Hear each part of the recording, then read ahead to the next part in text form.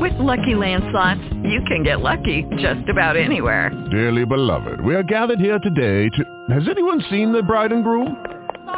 Sorry, we're here. We were getting lucky in the limo and we lost track of time.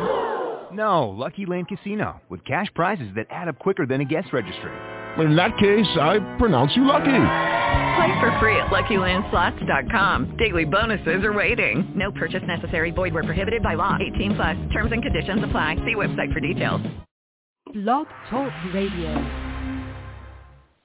Adopt US Kids presents What to Expect When You're Expecting a Teenager. Learning the lingo. GOAT, G-O-A-T, acronym, stands for Greatest of All Time. As in, spaghetti sandwiches for dinner? They're my fave. Dad, you're the GOAT. You don't have to speak teen to be a perfect parent. Thousands of teens in foster care would love you just the same. Visit adoptuskids.org. Brought to you by the U.S. Department of Health and Human Services, Adopt U.S. Kids, and the Ad Council. Good morning, and welcome to Saturday Mornings with Joy Keys. I'm your host, Joy Keys. I want to thank you so much for tuning in. You can follow me on Twitter at Joy Keys or on Facebook, Saturday Mornings with Joy Keys, or on Instagram, Saturdays with Joy Keys. And you can also email me. Send me an email. I would love to hear from you. You can send me a comment, suggestion, your thoughts about the last interview or some interview you heard from 5 years ago. I would love to hear from you. And I just want to thank you all for your support, and I hope that you have been enjoying the shows and sharing them with friends and family. This morning, wow, this is a really intense book that I had an opportunity to read that two people wrote together about a really hot topic dealing with race, and two women of different races and their experiences together as friends. This person I have on this morning is just one of the writers. She's an editor, also 20 years of publishing veteran. Over the course of her career, she's held editorial posts at many imprints, including Doubleday, Broadway, Crown, Hyperion, and most recently as a senior editor at Simon & Schuster, and published many best-selling and critically acclaimed books. She's also a writer. Her first novel, We Are Not Like Them, written with Joe Piazza, was published by Atria Books in October of this year. She does select freelance writing and editorial work and pens the Race Matters column and Cup of Joe. You can reach her at Christine at ChristinePride.com or CPride on Instagram. I'm so fortunate to have you this morning, Christine. Oh, my gosh, Joy, I'm so happy to be here. This is really fun to get to chat with you on a sunny Saturday morning in New York, at least. Yes, well, I'm in Philadelphia, and that is another reason I love your book, because it is set in Philadelphia. I started reading, I was like, oh, what's she talking? Oh, my God, what? And you even brought up Frank Rizzo. I was like, ooh, she brought up Frank Rizzo. Oh, boy, okay. But before we actually begin, I just wanted to read this little bit of this poem that is mentioned in the book, and I thought it was really great. Infinity doesn't interest me, not altogether anymore. I crawl and kneel and grub about. I beg and listen for what can go away as easily as love, or perish like the children running hard one-way streets. Infinity doesn't interest me, not anymore. I'm not going to read the whole thing, but you know why I read some of that poem. Tell the audience what that who wrote that poem and why you might have put it in the book. This is the June Jordan, right? Yeah, Joe and I have lots of different literary inspirations, and love poetry. We have also two different quotes in our epigraph from other authors, and so we were just really drawing from a lot of other writers for poems material really that speaks to the themes of the book, and the idea of legacy and relationships and longevity of relationships and generational trauma and all these things that involve time and time passing. is an important part of the story. Now, why did you choose Philadelphia? I mean, there's so many places. Of course, there's Chicago, there's New York, there's California. I mean, California, there's a lot of people. New York has multiple ethnicities from all over the globe. So why Philadelphia? Well, if Joe were on this call, she would say because Philadelphia is the greatest city on earth, and you might agree with that as a Philadelphia but my co-writer has a lot of Philly passion, and she is actually born and raised in Philadelphia. She left for a little while, lived in San Francisco and New York, and then moved back to Philadelphia to raise her kids a couple of years ago. And so it made sense in that respect to have a city that one of us at least knew really well and could become a character in the story. But also we were looking for places, as you just mentioned, where they're diverse enough that two women of different races could meet as children in a neighborhood or in a school, right? And so much of our world and our social circles are segregated. And so we wanted a city and a neighborhood where that could happen, and then also had, a history and a legacy of, racism, police violence, policing issues, which unfortunately is a lot of American cities. So we could have done, as you said, Chicago and Baltimore, what have you. But we needed a city that was about that size, like a real city, and that was racially mixed. And then, the tipping point was Joe is from Philadelphia. Yeah. Now, you worked with her before. You were her editor on Charlotte Walsh Likes to Win.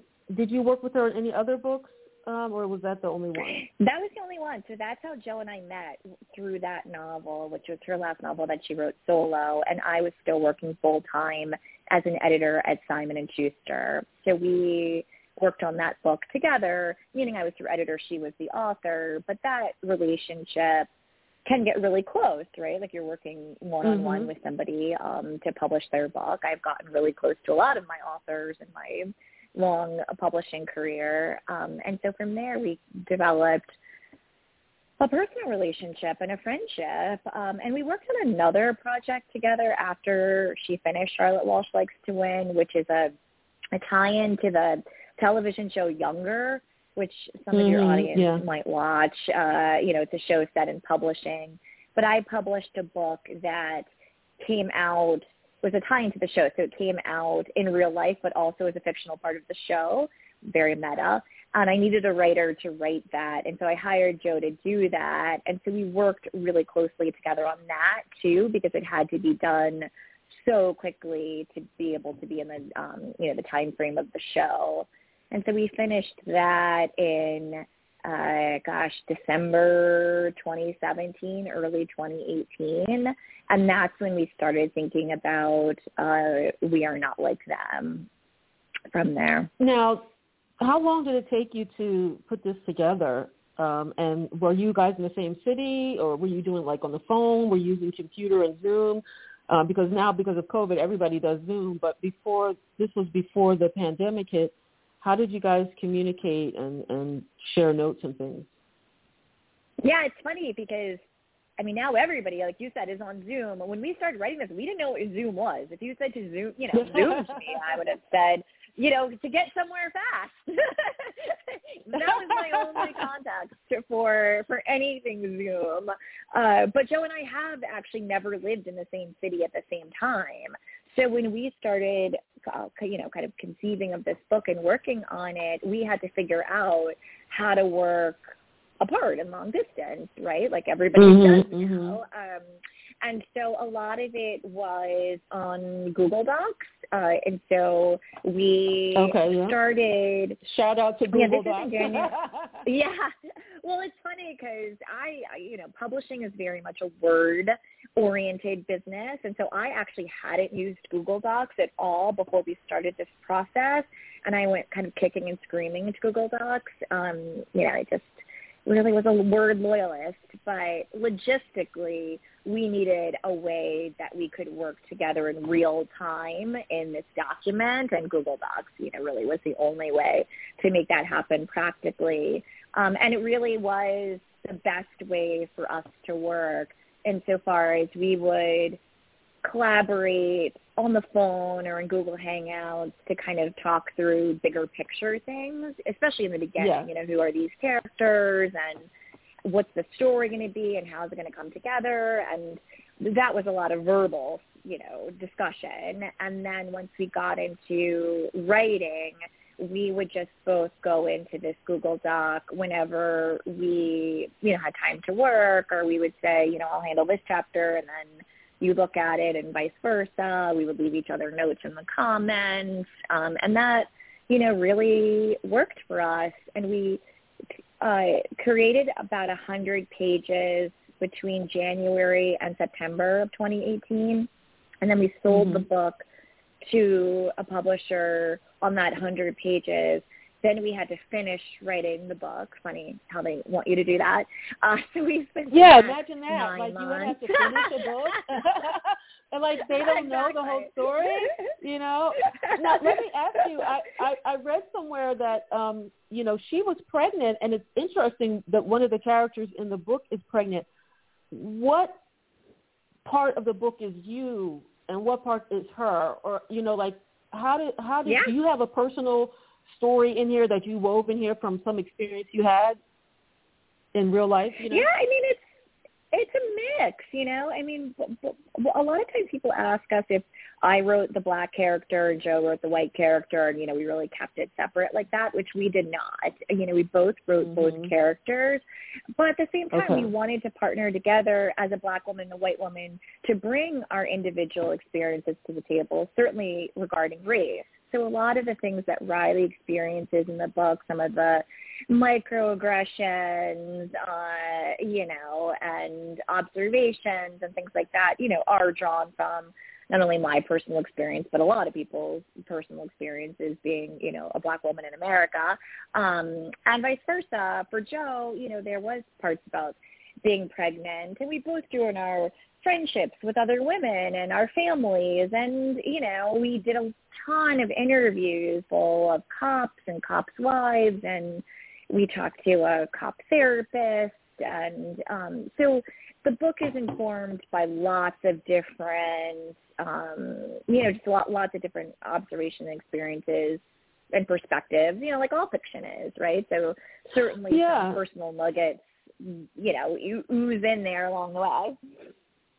I think you also, not just the race thing, but you also dealt with the women in power and the power that women have. And one of the scenes I thought was when the district attorney, I don't want to give too much away, but the district attorney is talking to one of the main characters, Riley, and she brings up this thing, I think it's WWD.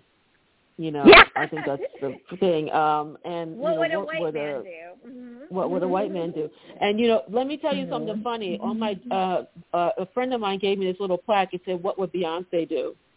And people would walk by my desk and they would kind of like, "Oh, what would Beyonce do?" I said, "She wouldn't be working here," or she would buy the building. Like, so it's an interesting phrase that we have to think. What would a guy do? What would a guy, not only a guy, but what would a white guy do in order to show the difference of power?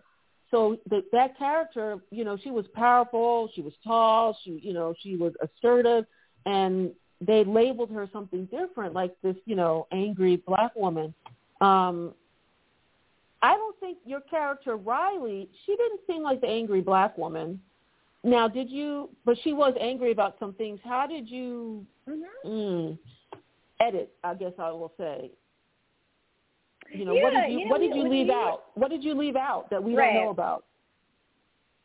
Well, I think just in terms of Riley's character development, everybody deals with race and racism in a different way, right, as a black person in America. That's part of just, sort of your even coming of age to understand. I think before the live started here, we were talking about how when you're little, you have no concept of race, or, you don't know that your experience as a black person and kid is going to be different than anybody else's. And as that starts to dawn on you, right, you make adjustments and you have this kind of racial awakening. And in Riley's case, we wanted to make sure that really jived with her personality, right? And Riley is a very buttoned up, compartmentalized, driven, I'm going to stuff all my feelings down and focus, on what's in front of me and my ambition, which is, she really wants to get the anchor chair at the Philadelphia station that she works at as a newscaster. And so similarly, her feelings with race play out that way, right? There's a lot of stuffing it down. There's a lot of, just I'm going to put blinders on and just, not let this affect me until this police shooting happens that really hits close to home, especially since she's covering this story, and some of that armor starts to break down, right? And so she can't protect herself as much anymore. And so that's when the feelings start kind of creeping in, right? So some of that is she starts to realize that she has been angry and scared and, frustrated and pessimistic and, those things. And that is part of what she needs to share and be open about with Jen, her white friend. Yeah. Now, one of the topics that is brought up on both sides, both characters, the black character at one point, or I don't know if it was, I can't remember which chapter, but she was talking about wishing to be white. And then the white character was, talking about being black because she could then get into, get a lot of scholarships. I think she was discussing, they were talking about the schools. Have you ever thought about being another ethnicity when you were growing up? Or even now, like, do you think about, if I was this ethnicity, my life would be easier? Yeah, I mean, not really. I think that the point that you're talking about with Riley is when she's young. I think this is like in 4th or 5th grade, and she's in class, and she and Jen are in class together, and they're talking about, the civil rights, 30 minutes that you get in school. Where everything was solved. And everybody's looking at her. Yeah. Everything is fine now. But, I do remember, that a little bit of that is drawn from personal experience because I do, I went to elementary school with mostly white kids. And, I do remember that self-conscious feeling when you're talking about the slavery unit or the civil rights unit, right? And you're the only one. Mm-hmm. And I think, her reaction to that was like, in this moment or in these moments, it would be easier not to be exposed, not to be black. And I think, a lot of people have that fleeting thought, especially when you're young and still figuring out, how to be a black person in the world. I think I was really lucky that I grew up, much like Riley did, in a family where, we had a lot of racial pride, where it was, a good thing to be black. And, my parents instilled that pride in me. I've never felt like, oh, I wish I wasn't black or I want to be white. If anything, I wish our society would actually just be set up better in so many different ways so that everybody could be, who they are without any repercussions either way. And I think for Jen, the white character... Go ahead. Sorry. Go ahead. Go ahead. No. No, I was going to say, some people say, I don't see color. Do you think the world would be better if it was like that, where we don't see color? Or do you think seeing a person's color is an important aspect of respecting them? Yeah, no, I think seeing people's color is a vital aspect in respecting them. And I think this colorblind mythology is ultimately very detrimental because what it's saying really is, you're all like us, right? When you have a supremacist culture, whatever that is, in our case, white supremacy, to erase color, right, is to default to the white POV and the white perspective. Mm-hmm. And so that's the downside of that. And even earlier when we were talking about, sort of black kids being raised in white families, and when they're not taught that they're a different color and that's going to be they're going to have a different reaction in the world. It's similarly, it's almost a form of gaslighting, right? Because they are going to have a different experience. And so it's unrealistic in our society where so much of is about race to then say but I don't see race. And it's also not a compliment to say, oh, don't worry, I don't see you as a Black woman. I want to be seen as a Black woman.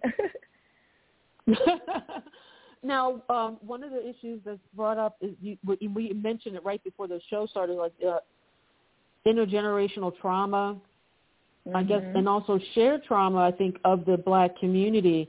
And one of the things that Riley talks about is when a Black kid is shot or a Black man is shot, we all like kind of feel it, like the vibrations all across the Black community type of thing. And then there's also the scene, wow, you know, I don't want to give, she meets another traveler, let's put it that way, and they go somewhere, and she finds out that person also had a similar experience, that her grandmother side of their family, they had to run because of lynchings, basically. I'll just say that. And you don't realize how many other people's families are also dealing with that or may have a history of that. And there may be stories. Were there any stories in your family of trauma that you feel comfortable that were maybe shared with you, that, oh, this happened to our family and this is why such and such? Yeah, I mean, not in that extreme as it's presented in the book, but I think, you know, all Black families have racial trauma, and my family is from Alabama, from the Deep South, as so many Black families are, and then went to Ohio in the Great Migration. But we really wanted to have Riley's grandmother, Gigi, be a part of the story, because it really does show the interracial and the intergenerational, trauma. And it's so easy for people, especially white people, and we have such an inclination for this in America, to be like, that was ancient history. That was so long ago. Oh my gosh, that's the past. Why are we still talking about this? And it's really not, when you think about, you know, living, breathing, still on this earth people, right, having experienced these sorts of traumas. We're not multiple generations away from that. And so there are still really strong repercussions that are intensified with present tense violence, right? When you have a history of violence in your family, then a police shooting that's happening in 2018 or 2021, you know, is going to be even more impactful, and it's going to be really personal. And so that really was what we were trying to show with that storyline, and, you know, to really get that across to readers. Did your family, your mother, your father, have a conversation with you about what to do if the police stopped you? And at what age did that conversation happen?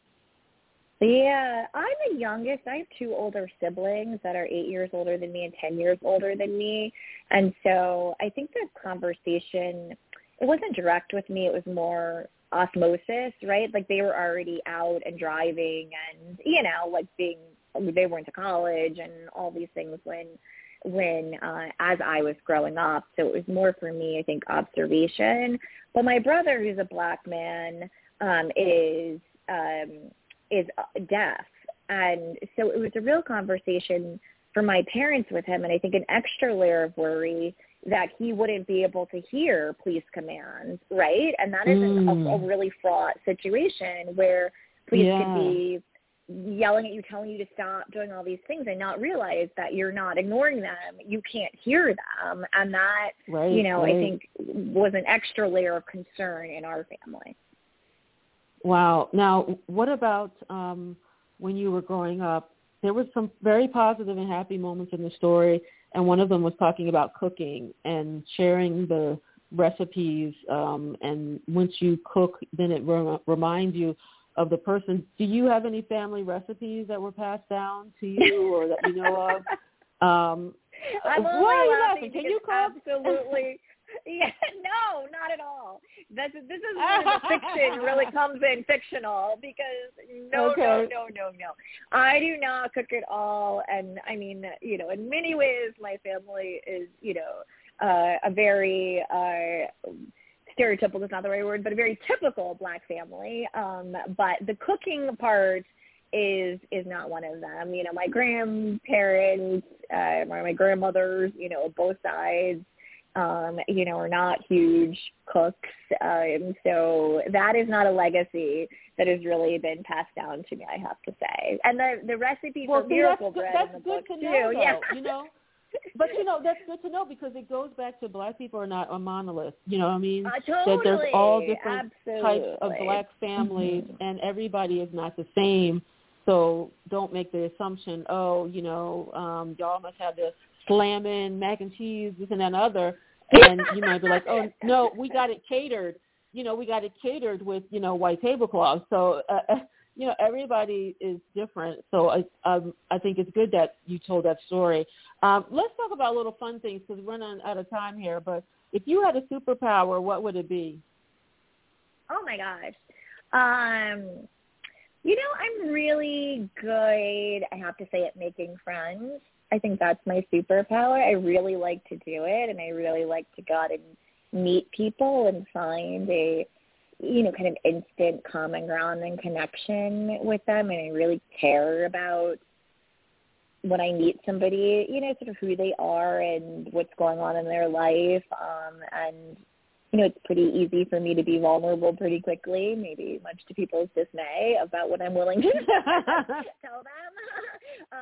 And so, that serves me well. And I think it's why I do what I do, right? Like going out and talking to people and hearing their stories and making these forms of connection is really something that I enjoy. And then I think when you enjoy something, you tend to be good at it. If you have $100, what are you going to do with it? Oh, my gosh. You know what? I would donate some of it. I always, when I come into money for whatever reason, I really do try to pay it forward in one way or another with a donation to one of my causes that I'm passionate about. And with the rest, I don't know. I'm a big what would I do with that? Maybe a nice meal. Sometimes that's what makes me feel a little guilty. The splurge on a steak dinner or something like that. So if I came into money, I might use it for, something I wouldn't normally buy myself. Peanut butter and jelly or turkey and cheese? Oh, peanut butter and jelly. I hate turkey. Coming off of Thanksgiving, I was reminded of that. Peanut butter all day. Okay, what kind of jelly do you put on your peanut butter jelly sandwich? Grape, for sure. You can only have grapes. That's it. And what kind of bread? I don't want to hear from these strawberry people. Oh my God! What about the bread? And well, for bread, I like a really mushy but wheat bread. I do not like white bread that much, but I like not a dry. Sometimes multigrain breads can be dry. Yeah. And are you a crunchy peanut butter or smooth peanut butter? No! Oh, my gosh, no. I don't think crunchy peanut butter should exist. It has to be as smooth as possible. I have strong feelings, you can tell, about both peanut butter and jelly. I can tell. No strawberry and no crunchy peanut butter. Exactly. Well, Christine Pride, thank you so much for coming on the show this morning. Thank you and Joe for writing this wonderful book. As we mentioned earlier before we came on, I think it's going to help a lot of people, might heal some relationships, might expand some relationships, and just allow people to look at things from a different perspective. Because we don't speak it, then we don't know what the other person is thinking. But this book, I think, can kind of maybe give some insight to maybe what the other side is thinking and feeling, and help make the world a better place. Real quick, what are you working on next after this? Yeah, so we are about 100 pages into our next novel. It's called You Were Always Mine, and it is about a Black woman who finds an abandoned white baby and sort of the collision course that sends her on in her life in her small town with the baby's birth family. A lot of drama ensues. And if your listeners want to, follow to see when that book is coming out or other events that we're doing for We Are Not Like Them, they can find me on Instagram at @CPride. Excellent. Thank you so much. I hope you have a great weekend and eat a great and smooth peanut butter sandwich this weekend. I know. Now all that talk about peanut butter and jelly, I have a craving. So it was so fun to talk to you this morning, and now I'm off to make a sandwich. All right. Thank you. Bye-bye. Thanks, Joy. Talk to you soon. Bye-bye. Talk to you later. Bye-bye. Thank you, everybody, for tuning in. I just got off the phone with author Christine Pride. I'm going to be giving away some copies of her book that she wrote with Joe Piazza, We Are Not Like Them. So please follow me at Joy Keys on Twitter. Check me out on Facebook, Saturday Mornings with Joy Keys, and on Instagram. And speaking of Instagram, I'm going to be doing an Instagram live interview in about 5 minutes with astrologer Samuel Reynolds. So you want to go to Instagram, follow me Saturdays with Joy Keys on Instagram, and you can see the live interview. I'll talk to you soon.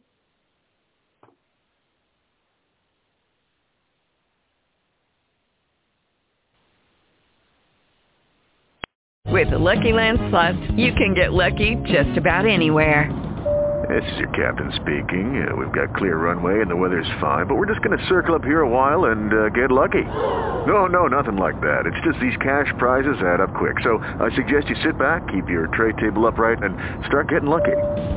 Play for free at LuckyLandSlots.com. Are you feeling lucky? No purchase necessary. Void where prohibited by law. 18+ terms and conditions apply. See website for details.